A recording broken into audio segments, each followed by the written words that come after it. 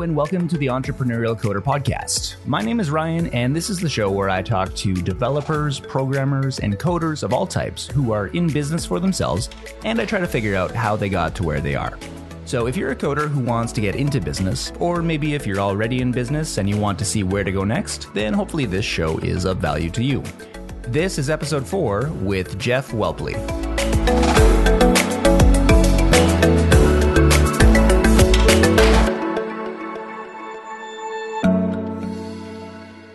My guest today is Jeff Whelpley. Jeff is the CTO and co-founder of Get Human, one of the most popular websites in the world for customer service information and tools. He is also a Google developer expert and a leader in the tech community, organizing a number of local meetups in Boston and speaking at many different tech conferences around the globe. Jeff, welcome to the show. Thanks, Ryan. How you doing? I am doing very well. It's been a little bit since we've seen each other. I guess the last time would have been back in San Francisco for the GDE Summit back in November. Is that the last time we were together? Yeah, I think so. And then NGConf before that, and about a year ago or two, you were in Boston. So yeah, we've. It seems like every couple months we see each other at one event or another. Yeah, and I love getting together with you because one of the things that I find really fascinating about what you do is you're with a startup, Get Human, and you are doing several things within Get Human that maybe are a little bit less typical of most startups, because you're doing some projects within the company to kind of expand your horizon. So I was wondering if you could give maybe the background about Get Human, what the company's all about, how you got involved with it, and then maybe give us the rundown on some of the other projects you've got going on within the company. Sure. Yeah. So for anybody who doesn't know, Get Human is a website that's been around for actually a long time. It was started back in 2006 by the former founder of kayak.com, which is obviously a multi-billion dollar company and huge success. And Paul English, who started Kayak, at the very same time he was starting that business, he always did these different side projects, and he created this website actually for his sick father who was having trouble getting through to customer service agents, always waiting on hold and getting very frustrated. So he created this sort of list of cheat codes to get to an agent very quickly. And that became very popular. In fact, the story he always likes to tell is that in the early days, he would get more interview requests about Get Human than for his venture-backed company. So it got to be a little bit of an issue, in fact. So he sort of had to shelve it for a while, and it went on living, but he didn't really maintain it that much until 2012, when myself and my other co-founder, Christian Allen, Christian was working with him at Kayak, sort of took it off his hands and turned it into a real business. And when we started turning it into a real business, at first it was just like an SEO thing. It was just like a content play, and which both Christian and I were good at that time. And we did a good job of getting in, growing the site and really turning it into a real business, making a lot of money off of ads.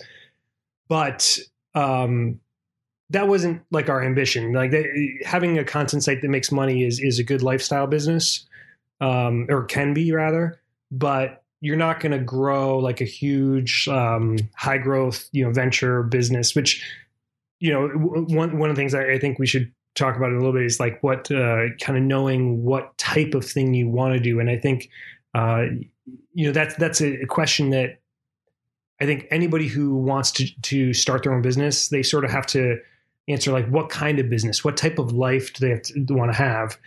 And right. At that time, even though we were making money and it was bootstrapped, we wanted more. Like we did want to raise capital and to kind of, grow a team and have something that was like much, much bigger. And so we did actually go out and raise money off of this idea of turning this content site that just has information about customer service into an actual service, into something where you could actually pay us to serve as basically your virtual assistant. It's essentially a form of virtual assistant service that is around these days in different forms, but focused mostly on solving customer service problems. And so we started that and hired a team, raised a seed round of capital from a couple VC firms.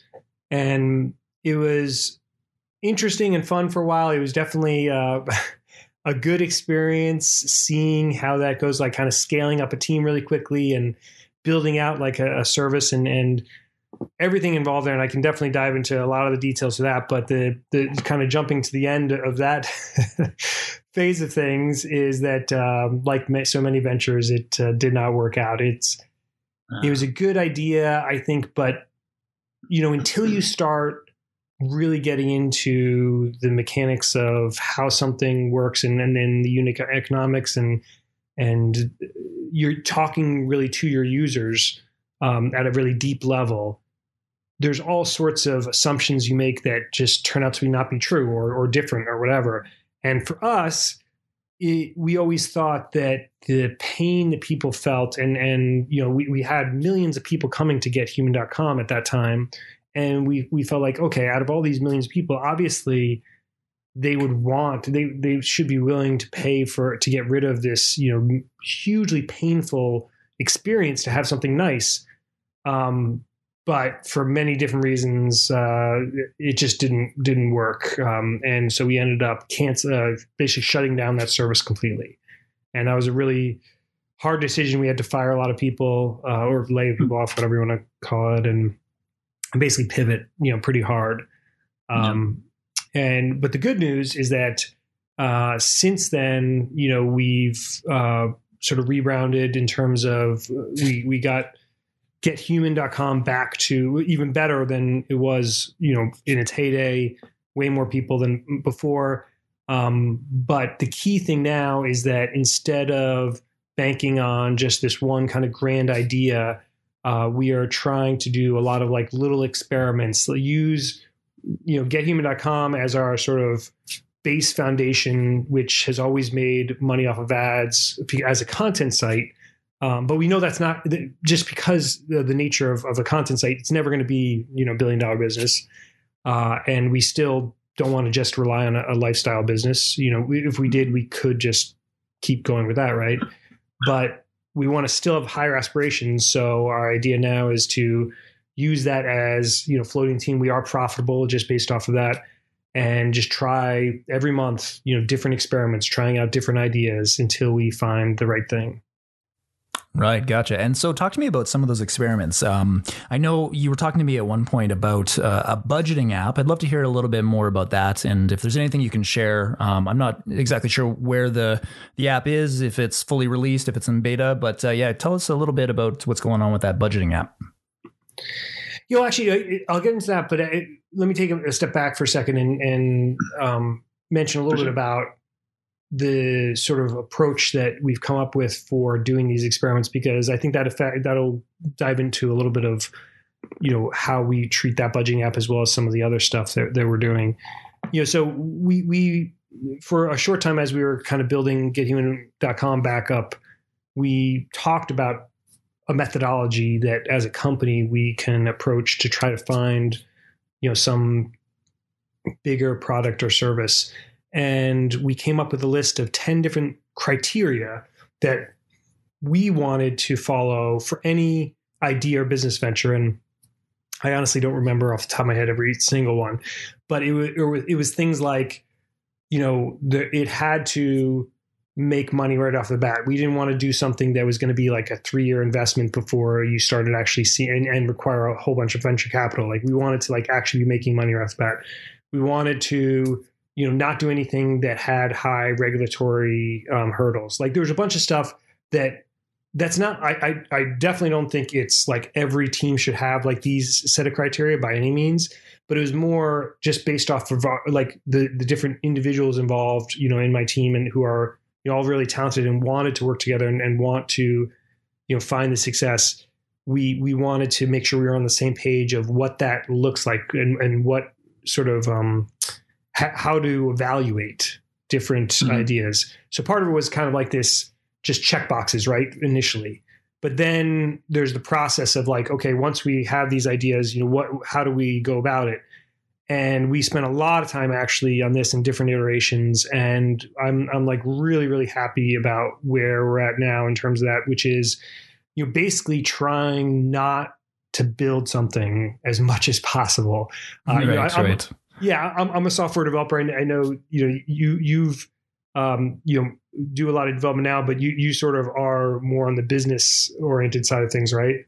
And if you can validate an idea without building something, then you just saved yourself, many months, years of pain.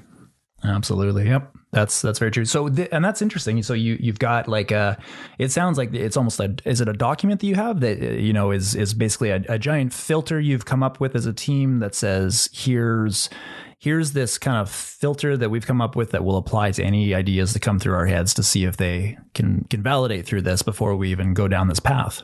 So it's like a published document you've got almost, well, maybe not published, but you've got it internally. Yeah, we got it internally. We should at some point publish extra. What we'll do is once we actually have like this super success, then we'll publish. There's a lot of retroactive thinking that goes on in the industry with these different blog posts. So that'll be one of those ones that we'll put out there at some point. Absolutely. That sounds good. That's a really cool methodology. I think you're setting yourselves up.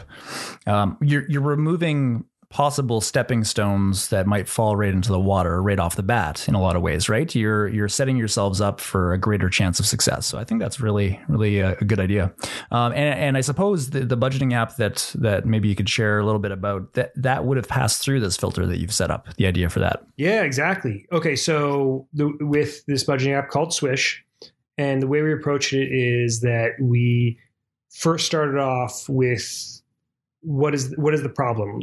Because at the end of the day, you need to be solving a problem. It can't just be technologies for technology's sake. And one of the criteria we had is that it had to be a problem that was very painful. So like it wasn't just something that like, I could do without, like it's a nice to have. No, it had to be something that for a certain segment of people, not everybody, but a certain segment of people was very painful. With budgeting, there is a lot of people, especially our target audience, and this, we found this out through a series of user interviews. Our target audience were people out of college, usually a couple of years out of college, where they were making money and they were old enough to realize that they have financial goals, but they were young enough to be still stupid about how they manage their finances and like not knowing how to actually get there. You know what I mean? Right. And so there's that 24 to 30 range or whatever people is where we targeted a lot of our work there. And in the early days, we knew that there was something painful there, and we ended up doing a lot of these user interviews. So like we have different software and services we use for this. You don't have to use these, but just to give you an idea, there's a userinterviews.com, which basically you can pay for anonymous people to sign up, and you can use different filtering criteria to get the right type of people and figure out who's right. And there's different stages where initially it might be ideation, where you don't even have something to show them. You're literally just like, okay, what financial problems do you have? Like, tell us about your problems and how do you deal with it right now? That's usually like how you start, right? Then once you get some information from them about that, then you still don't build anything. Then you like mock something up of like, okay, here's some ideas and concepts of like how we can solve this problem. Then you have another round of user interviews like, okay, here's some ideas. Does this adhere to, does this seem like it would solve your problem? What you're looking for at that stage is like, you need people who are not just, that might be. You need like enthusiasm. You need people who are like really gonna like, okay, I need this today. You guys need to give this to me. Like really kind of begging you to have that. And it doesn't have to be everybody. Shut up and take my money, I think is the typical statement that we see. Exactly. And the mistake I think people make with that, though, by the way, is they think that every single person has to do that. It's not every single person. It has to be, the key part is that it's everybody that fits a certain criteria. You have to be able to identify if they check these boxes, these people will be super enthusiastic about this. So like sometimes it's demographic stuff like, sex or location where they live or age. But sometimes it's more subtle things like, is this person, has this person just moved into a new apartment? Or something like that, where it's a little bit more abstract. And it might not make sense at first. Like those are the ones where you can never guess it, to be honest. But it's only after trial and error that you figure out those are. So once you have those, then it's like gold. Like, okay, now you can find the people. You know how to find the people who will love this and they want this thing. Then you start to build your MVP. But the key there is that instead of building, like, I think a lot of people think of an MVP as like just crappier version of like a full product. And that's like a total mistake.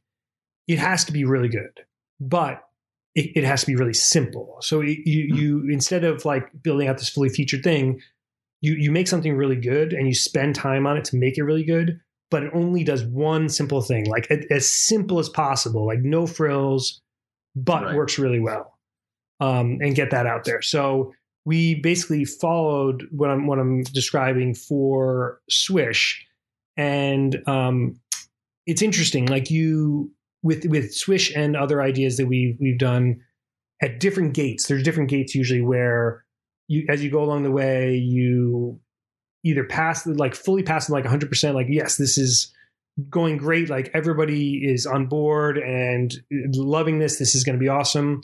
Or sometimes you like raise like little concerns. So sometimes it does get into a gray area that like, there are some issues here. Do we want to move forward or not? With Swish, it was something where the beginning parts were like really, really good. Like the initial validation, the initial solution was really good. The problems that we started having with Swish was once we got our MVP out there, and to answer your question, it is out there if you go to swish.com. I think it is a great budgeting app. I like it. I use it every day myself, and I think it's better than other budgeting apps. What's the address for that? We'll link it up in the show notes, but it's swish.com? Yep. swish.com. How did you get that domain? You must have paid an arm and a leg for it.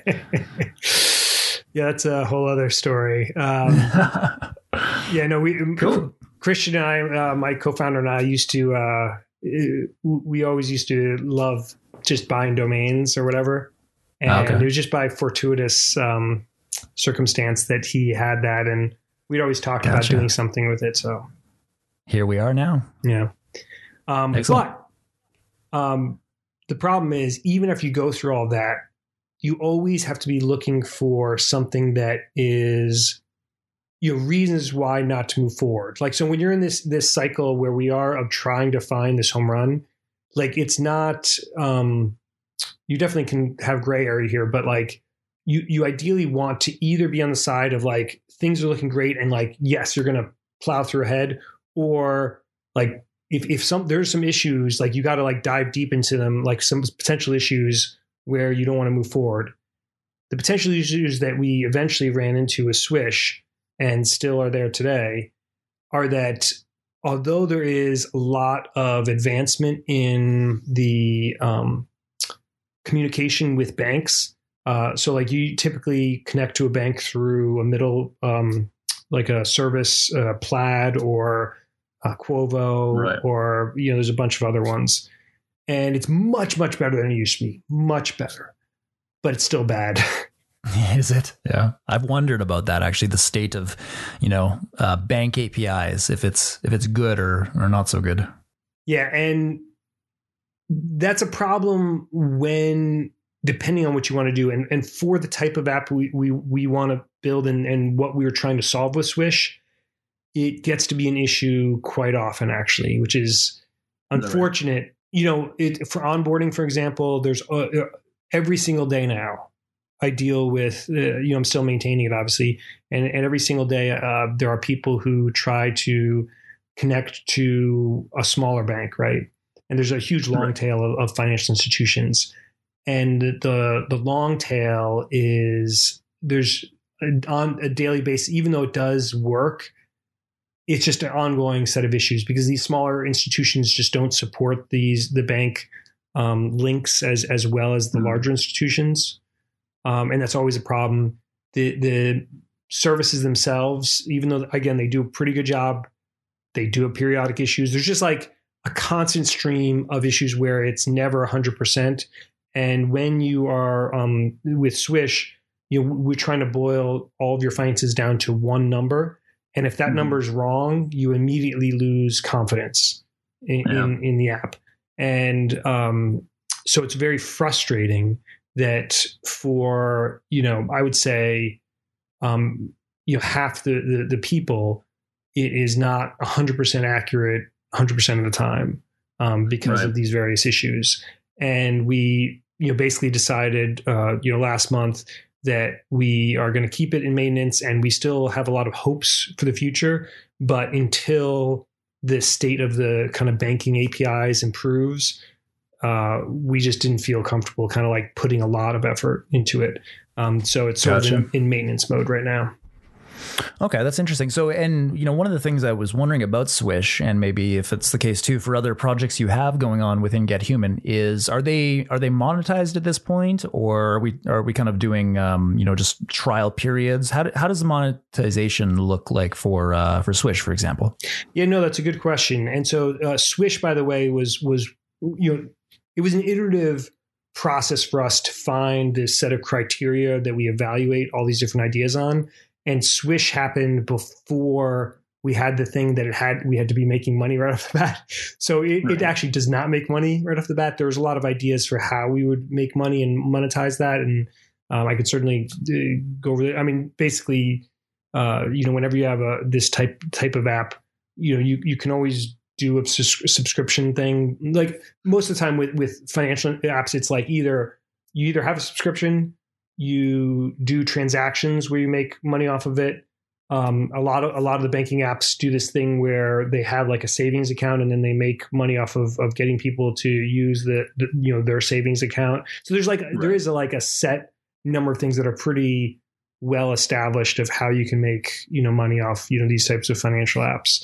But for right now, we're not making any money. And if the banking APIs improve and we want to pick this back up, we know that there's a lot of stuff that we can do if we want to monetize it.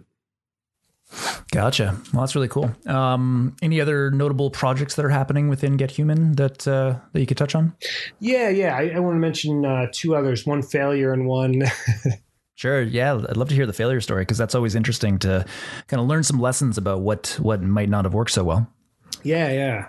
So this one is interesting too. So we have another one, vendorsmith.com, which is a service to help people manage their cloud services, mostly hosting, mostly like AWS and Google Cloud, right?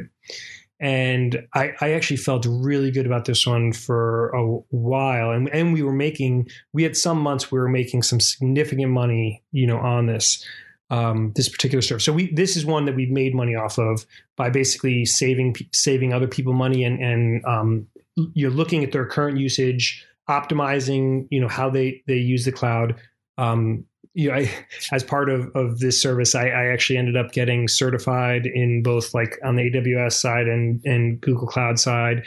And we became official partners of both AWS and Google Cloud. And we still are.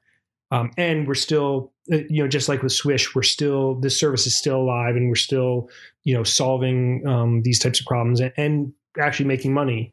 The problem is that after a long road of working to become official partners for AWS and Google Cloud, the unfortunate thing is that the potential return is much less than we thought it would be.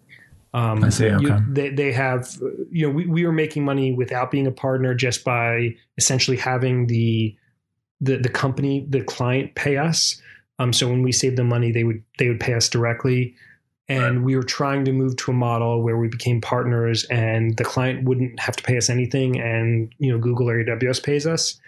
And that does work, but the problem is for the amount of work you have to put in, the amount that they pay you is not that great. And so we decided that we're gonna, again, still move forward and still kind of like slowly we have in this kind of maintenance mode cycle, and we'll see if things change there. But we're not gonna like put, that's not, at least from the current view of it, it doesn't seem like it is gonna be this kind of like big billion-dollar business. Gotcha. Okay. Well, that's a cool idea, though. I'd love to. So, is it still running at all? Like, is it something we can check out? If anybody wants, to have us evaluate your usage of any, cloud infrastructure, and just provide recommendations, see how we can save you money. Yeah, we are still doing it, and it works really well. We've actually, just to give you an idea, we've saved some companies as much as $50,000 a month, sometimes more. Wow. Companies that use like actually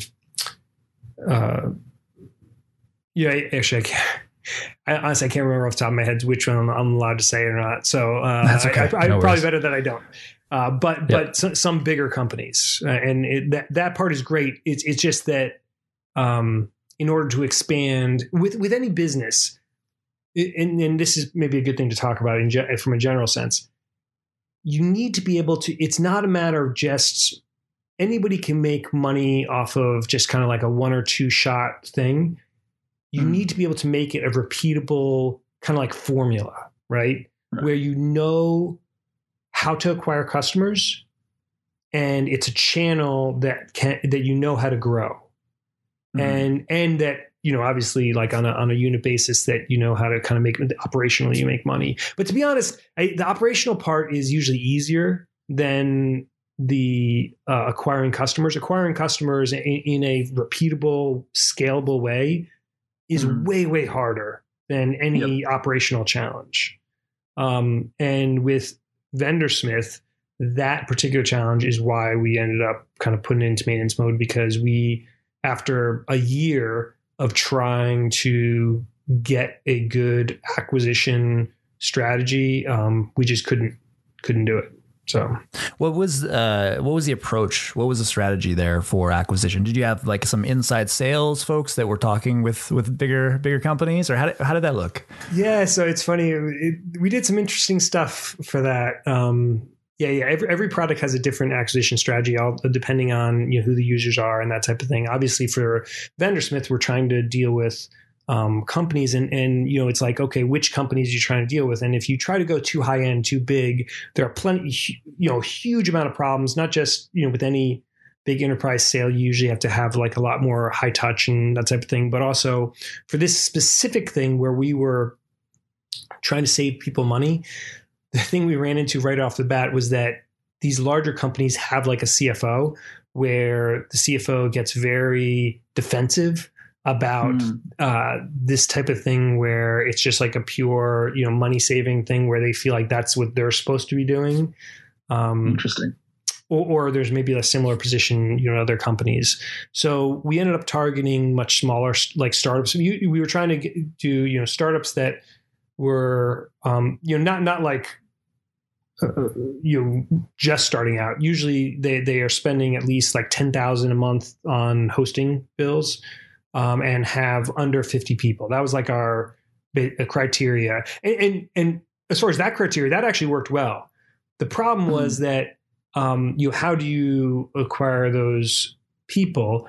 We tried the blog, content play, and that was kind of hard, and we didn't see much. I think that could have worked in the long term, but that takes a long time. You've done a bunch of content stuff, so it takes a while to kind of like build that up. So a lot of the focus was more on the email marketing side, and man, I've done email marketing before, but not as much as we did for this. Like I feel like we've gone through every types of email marketing, both different services out there that we've, both good and bad, as well as different techniques and strategies. And, it's, you would think that this is like, would be an easy sell, where it's just like, okay, we'll save you money. Yep. But it's not, because besides like the CFO type problem that I mentioned, the other issue is that usually the biggest expense at any company is people by far. Right. And especially for the companies we were trying to target. So even though, okay, we'll say for company X, we can save you $10,000 a month, $100,000 a year, or $120,000 a year. To them, that would seem like it's like a no-brainer. But to them, that isn't big enough to matter. Because if they, those are for like these 50-person companies where they're like, okay, but then I probably have to like give you a bunch of information and deal with this back and forth with you, and it's just not even worth it. So we got a lot of that. And that's interesting. Yeah. And just email marketing in general is so hard. People just hate getting spammed, essentially. That's what I was just spamming people.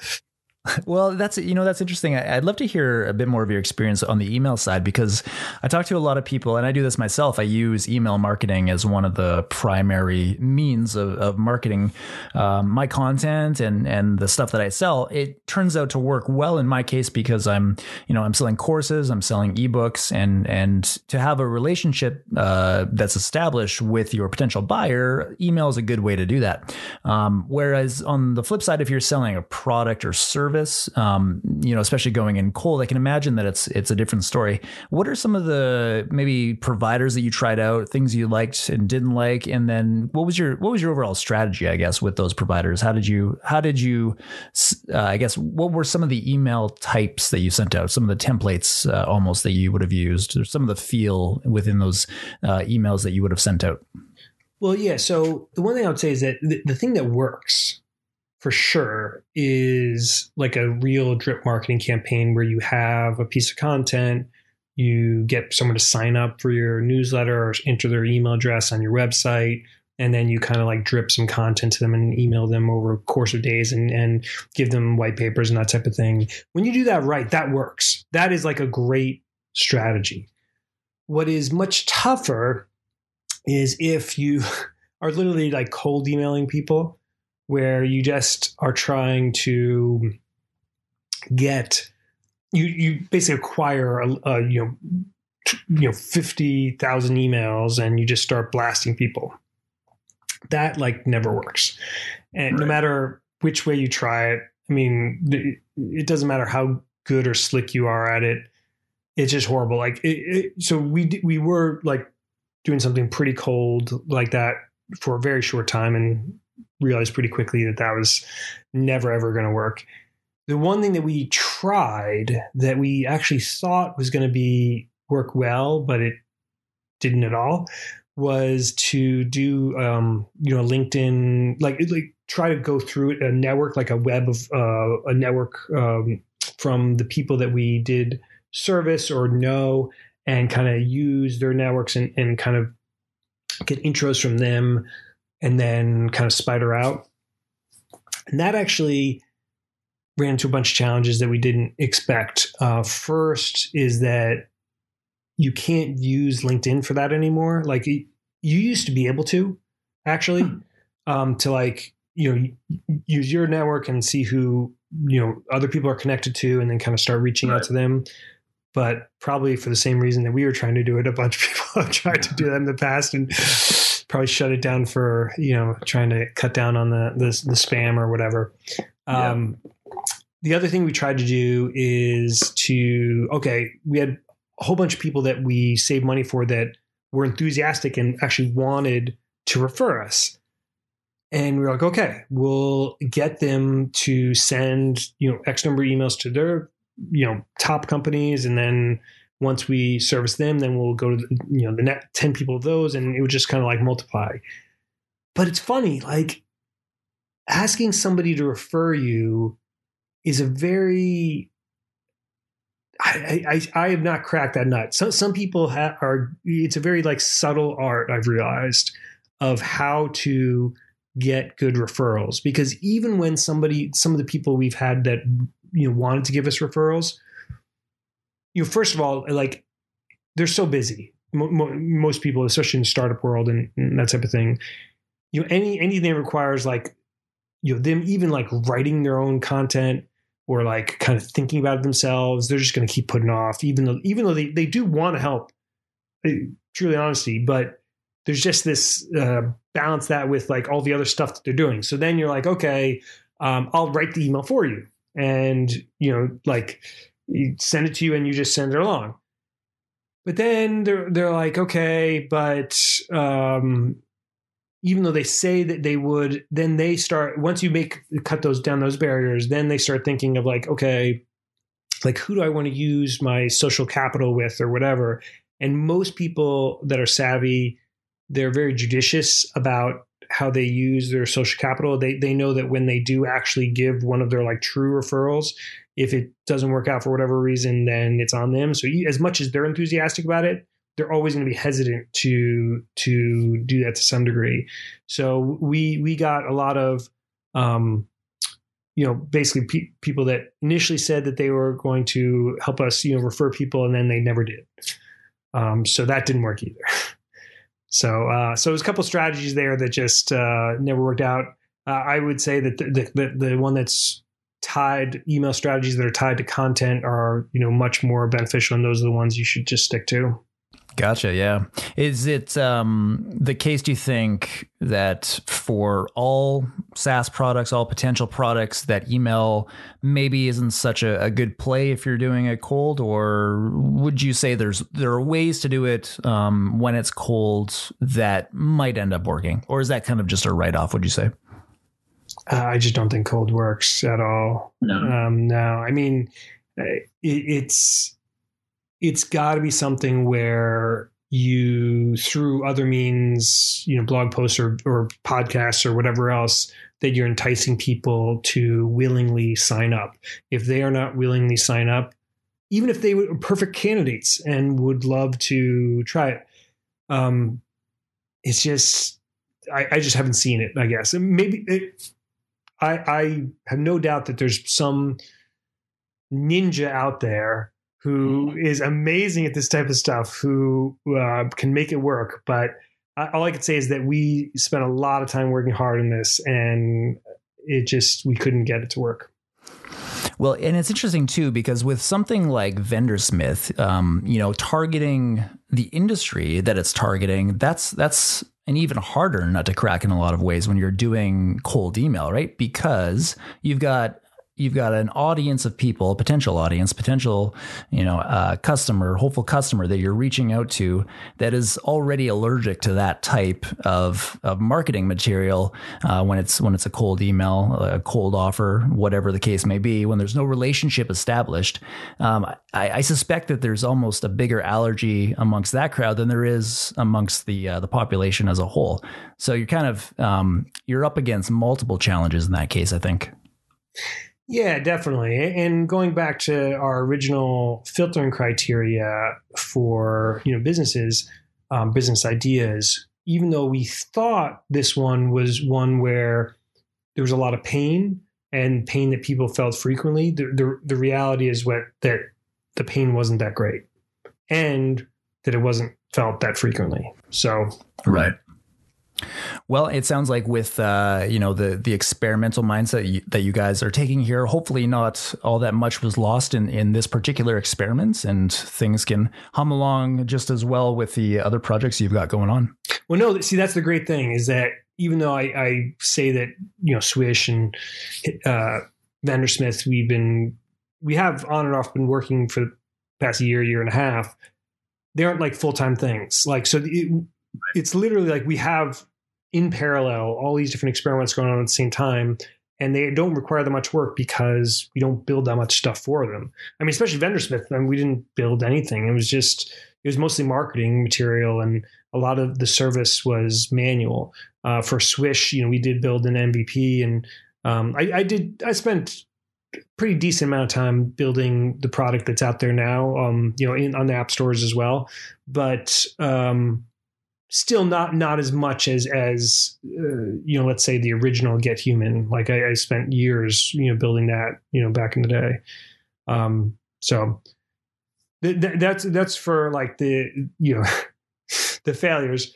The one that there's one that we're working on now that is not a failure yet, but we feel really good about. So we're working on this thing called Hypmatic, Hypmatic.io, and the idea here is to help people who like high quality clothes and apparel and products, physical products, but they don't want to spend a lot of money, and typically those people so they're not like trying to buy the most highest priced, most posh thing.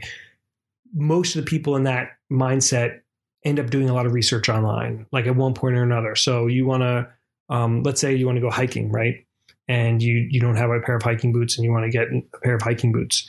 People who are of this mindset, they will spend, typically an hour, maybe even multiple hours researching both, about hiking, and about what are the different types of considerations of like low top, high top, like durability, whatever else, like stuff that they might not know about and or want to refresh themselves on, and just like kind of looking around. And it's interesting because when we got into this, we thought like, oh, there's so much information out there, Amazon reviews and everything like that, but it's almost like too much information out there, and it's overload, and it's hard to disambiguate the good from the bad. There's so many like fake reviews out there and everything like that. So we thought of, what if there was this kind of consumer reports for clothes and apparel, or another way to think about it is like a, Rotten Tomato, kind of boiling everything down to just like a simple like scoring number, user score and expert score for different products. So you can kind of very quickly cut right to the chase. An aggregator of information from Amazon and a bunch of other sites. So we're pretty close to launching the MVP. We're at the MVP phase for this as well. We've gone through all of these interviews for validating the problem and the solution, and so we're building out the MVP now. And I feel really good about this. There are some potential challenges, like so. Just to give you a sense of like the things that we're watching out for is that, you do have to deal with product information, which a lot of it you end up having to get from, Amazon, but, also from other vendors. And whenever you're dependent on other vendors for your core feature, that's a risk. So like, it's just something to be aware of that, like, either sometimes, of course, if they want to, any vendor that you're dependent on can cut you off, but also, they might limit what you're allowed to do. So like there's risks there that even though we might want to do something, if we're heavily dependent on, another vendor, just thinking about that. And so that's one of the things in the MVP that we're trying to make sure that we can do what we want to do. But then the other thing is, for any type of shopping type, even if we provide, really good information to solve somebody's problem, in the moment, like I think we feel pretty highly confident that we can achieve that on a one-off situation. Like somebody is looking for hiking shoes, they come to our site and we already did all the research for them. We compiled like all the aggregated information. Like we're pretty highly confident that we can do that. The harder thing for this type of thing, or the bigger risk that we're trying to validate up front, is the stickiness that you really need in order for this to be successful. You need people who not just come once, that they do actually sign up and they stay involved and they keep coming back. And so for the MVP, like I mentioned, you want to build just one simple thing. So when we did that, even though the fully featured app, we have like all sorts of ideas of how we are going to like aggregate information in this like really interesting way. We're not doing any of that for this first MVP, because we're just focusing on that one risk of getting somebody to sign up and come back. And so we have some kind of like interesting ideas, I think, of how to like validate that without kind of like building a whole bunch of stuff. Gotcha. That's interesting. And one thing that comes to mind is how much, because you guys are doing this within an existing company, how much of your time would you say is spent on Get Human itself, and then how much is spent on the side projects? What's your time split on that? Well, it all kind of melts together in to some degree, but we do try to remain disciplined about doing things in sprints. So like we are, other than obviously issues that come up, our idea is to go on 3-week cycles where we basically work for an experiment like during the course of 3 weeks. I mean, and that's part of the discipline that we're trying to have, that we need to push ourselves to simplify things to a degree where we can get a meaningful, answer to some question within 3-week timeline, which is tricky sometimes, really tricky, especially when it does involve building stuff. But we've more recently been able to hold to that better and better, which is great. And so we'll go for a 3-week cycle of experiments, and then a 3-week cycle of maintenance and like fixes and upgrades of the core thing. And we are, by the way, one thing I should mention is that when I say we're in maintenance mode, we do try out different things with these different products that we have out there, including gethuman.com. But it's just that it's a different mindset. Like, when you're trying out experiments for something that's in kind of like quote unquote maintenance mode, it's more experiments of like the whole goal is more getting like incremental improvements, like, keep on slowly, making more money, improving the experience, in a more like slower way. Whereas the experiments for the kind of bigger bets are, stuff where we don't care about the incremental improvement. Like, in fact, the incremental improvement arguably is a distraction, and it's more about finding the biggest risk and validating that as quickly as possible. Makes sense. Yeah, absolutely. So one thing I've been thinking about is you've obviously got a high degree of business acumen, but you're also a very technical person. I know that your technical chops are great as well. So one thing that comes to mind for me is, how did this develop? Like, and maybe you can remind me, did you go to school for a CS degree? Did you have formal education in coding? And then how did you come to kind of acquire the business chops that you've got at the same time? Yeah, so I did get a CS degree, but I didn't go into college knowing that I was going to do computers. I actually went in as pre-med. I was going to be a doctor. Okay, interesting. And it was about halfway through. Actually, I can remember the specific night. They had these events at night for the pre-med program to try to scare kids, and where they would get everybody together and they would have people who went through the program who describe what life is like after you graduate. And we had basically residents from the local hospital who went to BC and came in and talked about it. And I wasn't interested in that lifestyle of, I thought I was like, I liked the idea of being a doctor and doing that type of stuff. But then I just didn't, it didn't appeal to me once they got into like the nitty gritty talking about it. And so then I had to like do some soul searching, and I had always somewhat been interested in, technology, but I hadn't done that much. And I forget the exact, I think I maybe even just tried one course and just like liked it array and very quickly built up. And so, I was CS major, right? But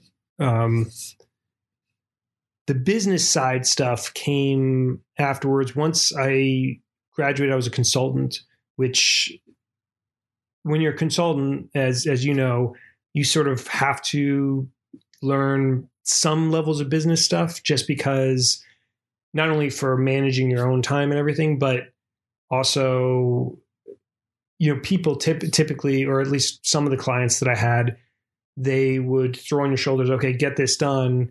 And it was never just a technology thing. Like, it was always, okay, look, why are you doing this in the first place? Like, what's the goal you're trying to achieve? You sort of are forced to become a little bit better at the business side. So like the consultancy thing definitely helped for that. And then even after I got like a regular full-time job at Wells Fargo, I started doing different side projects.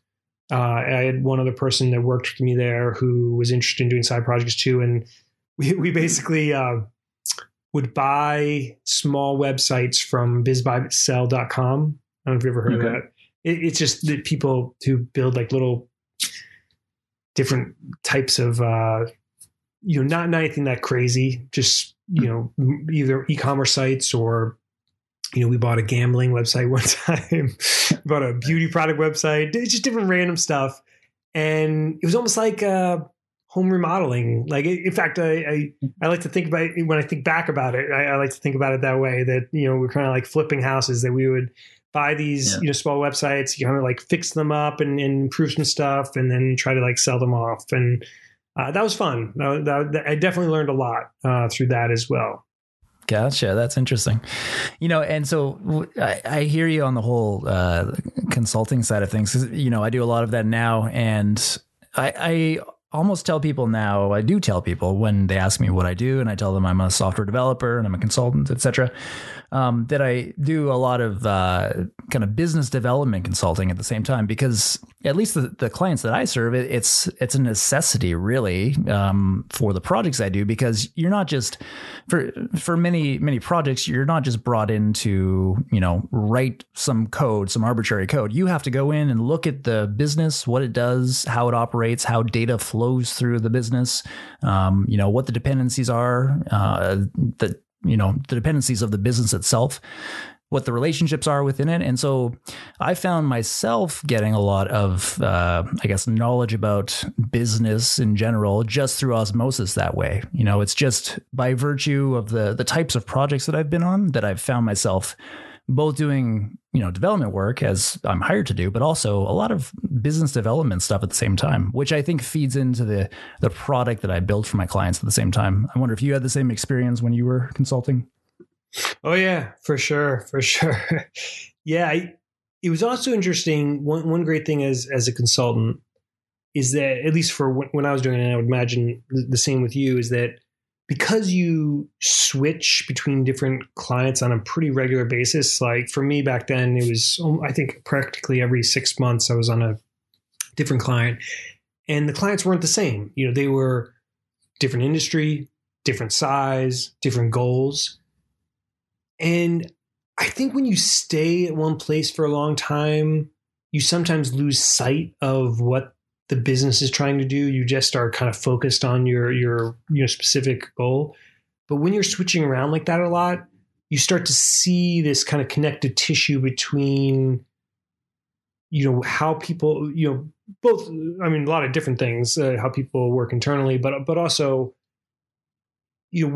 when people are successful, or business are successful rather, what does it look like? What are they trying to do? And you're almost getting an MBA in reverse engineering an MBA, right? Like, because I didn't go to school to get my MBA, but I've heard from other people who have done this that, they teach you a lot of the fundamentals, but it's not like grounded in practical reality necessarily. And then once you're out in the real world, you kind of like apply that.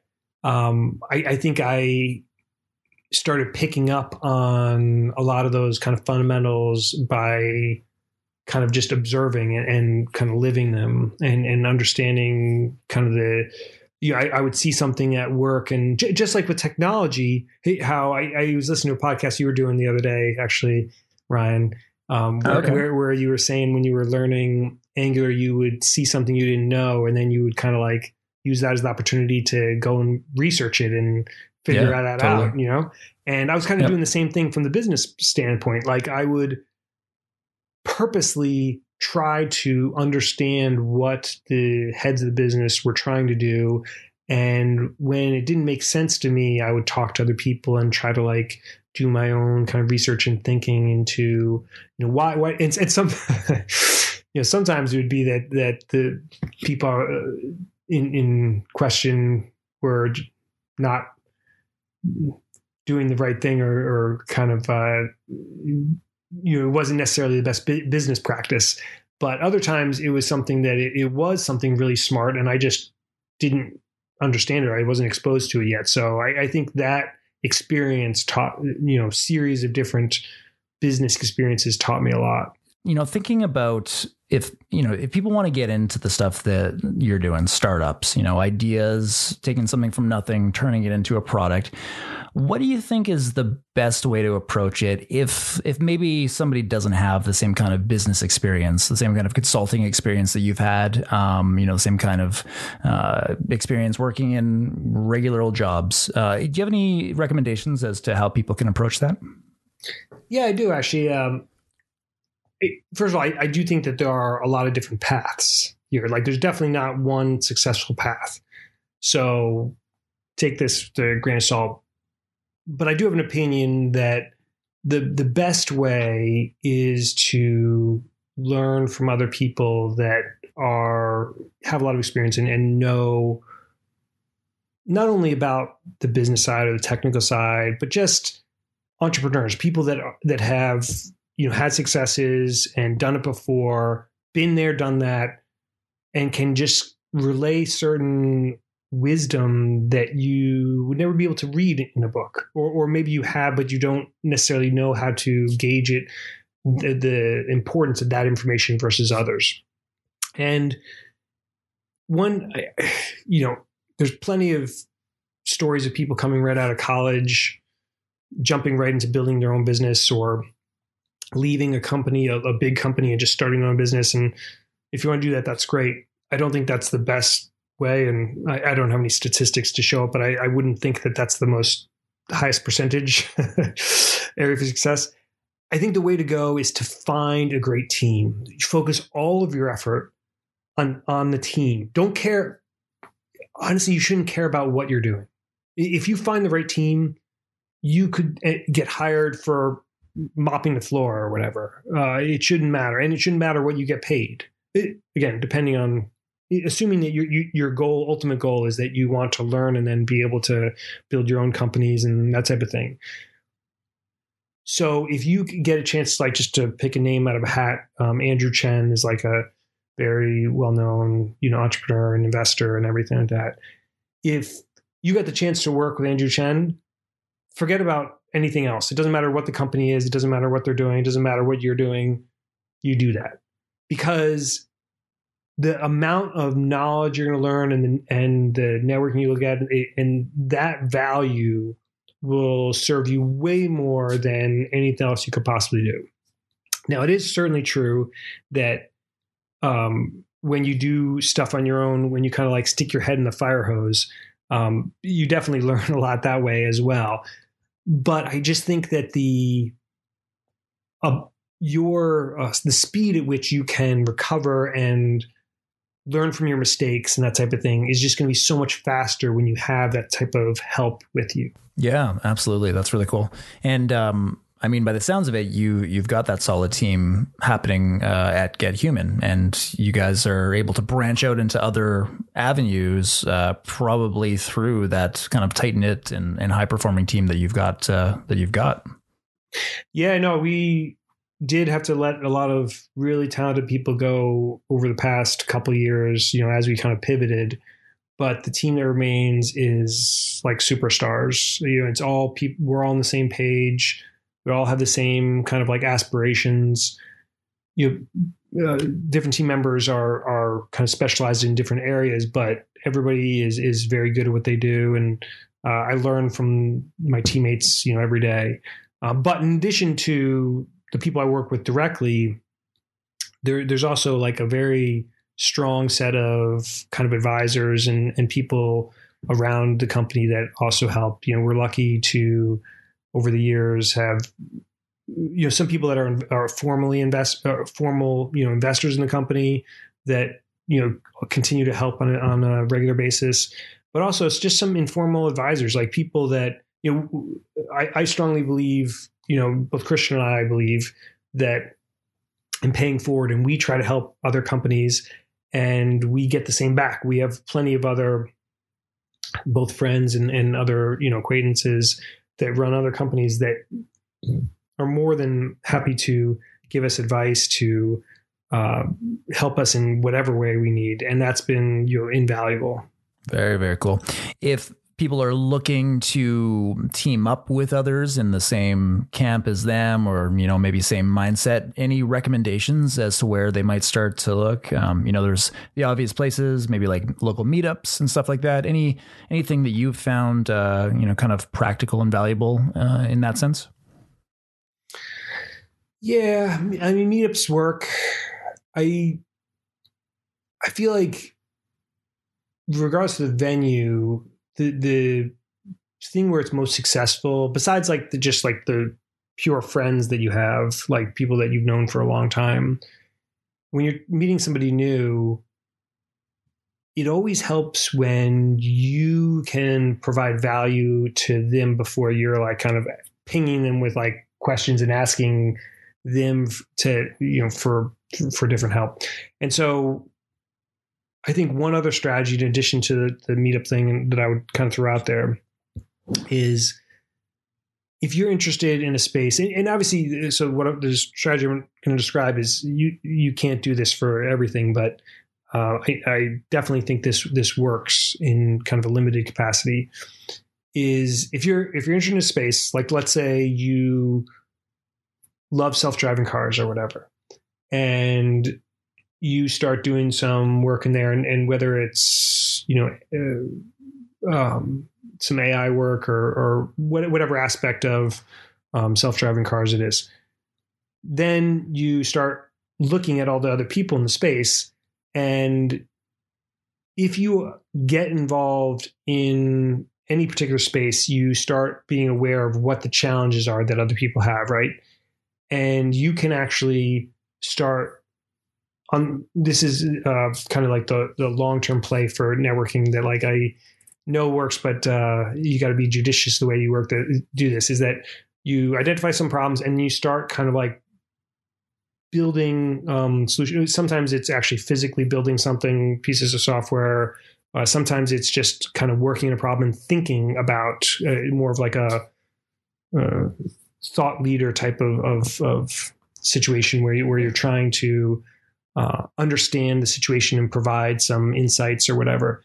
And when you get to the point where you can actually provide value to other leaders in that space by either through writing a blog post where you give some good insight on a problem that they're having, or small piece of software that might solve some particular thing, that is a much better way to start to be ingrained to and increase your or create strong ties with important people than just kind of randomly talking to somebody, because at that point there's actually like a real physical like value that you're giving them, and you can continue to give them, and then that starts the relationship better, and you can kind of build it from there. But obviously you can't do that for everyone. I think one example of something that I've used along these lines in the past, I didn't use it specifically as purpose, I should say. It's something that I was doing anyway, but I've kind of leveraged it for that, is that, I for Angular, I helped to build the server rendering library for the latest version of Angular Universal. This was like the original version, back in the Angular 2.0 days. And because I was involved in that, there are, a number of companies that need that particular problem solved. And, it's a pretty easy intro and a pretty easy way for anybody who's in that situation for me to say, okay, hey, I actually was one of the people working on solving this problem. Even if they might not actually be using Angular. They might be using React or something else, but it doesn't matter. The point is not necessarily that somebody has to actually use your specific solution, but sometimes it's just the insight that comes from that is of value that you can give. And there's been plenty of conversations that I've had over the years that have come just from that alone, that like people dealing with the underlying problems, that have an SEO site or need some fast initial rendering. And, I talk about some of the experience that we've had, what worked, didn't work. And that's like super helpful to them. Like that is something that is kind of tangible, and that builds a relationship. And, I tell them, like, okay, if there's any other problems, just let me know. And then they reach out to me. And then once you have that going back and forth, then it's very easy when you actually do need something in the future. You've already helped those people like a number of times. They're more than willing to help you, whether it is just answer a question or obviously there's limits, but it definitely helps to create these deeper relationships. Love it. Adding value for them before really asking for anything in return. That's awesome. Well, I think that's probably a good place to start wrapping things up, Jeff. Anything you wanted to plug before we go? And maybe how can people get in touch with you? Where can people say hi? Yeah, the best thing to do is follow me on Twitter. That's these days mostly where I connect with other people on. So it's at Jeff Whelpley on Twitter. And as far as plugs go, the only other thing that we hadn't talked about is that I am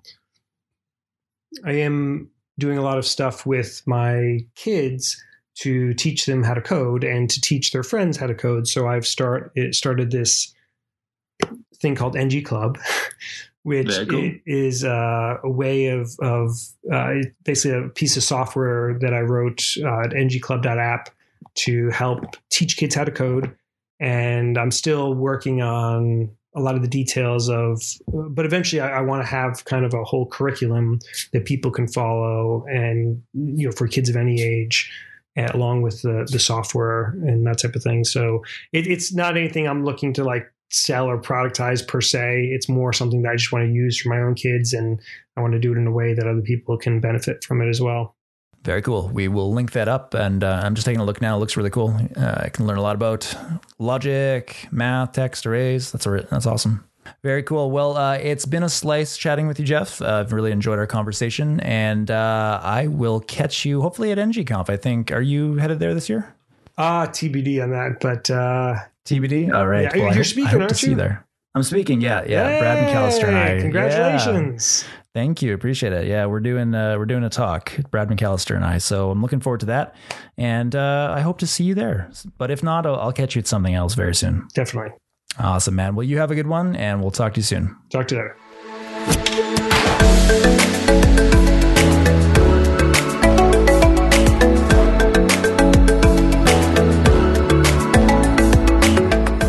Thank you so much for tuning in to the Entrepreneurial Coder podcast today. You'll be able to find show notes, including links to all the resources that Jeff mentioned at ecpodcast.io. If you got any feedback for the show, if you'd like to suggest a future guest, or if you just want to say hi, I'd love to hear from you. You can say hi on Twitter at twitter.com/coderpodcast. Also, if you enjoyed this episode, and if you feel so inclined, it would be great if you could leave a review and subscribe. And if not, no hard feelings. Until next time, happy hacking.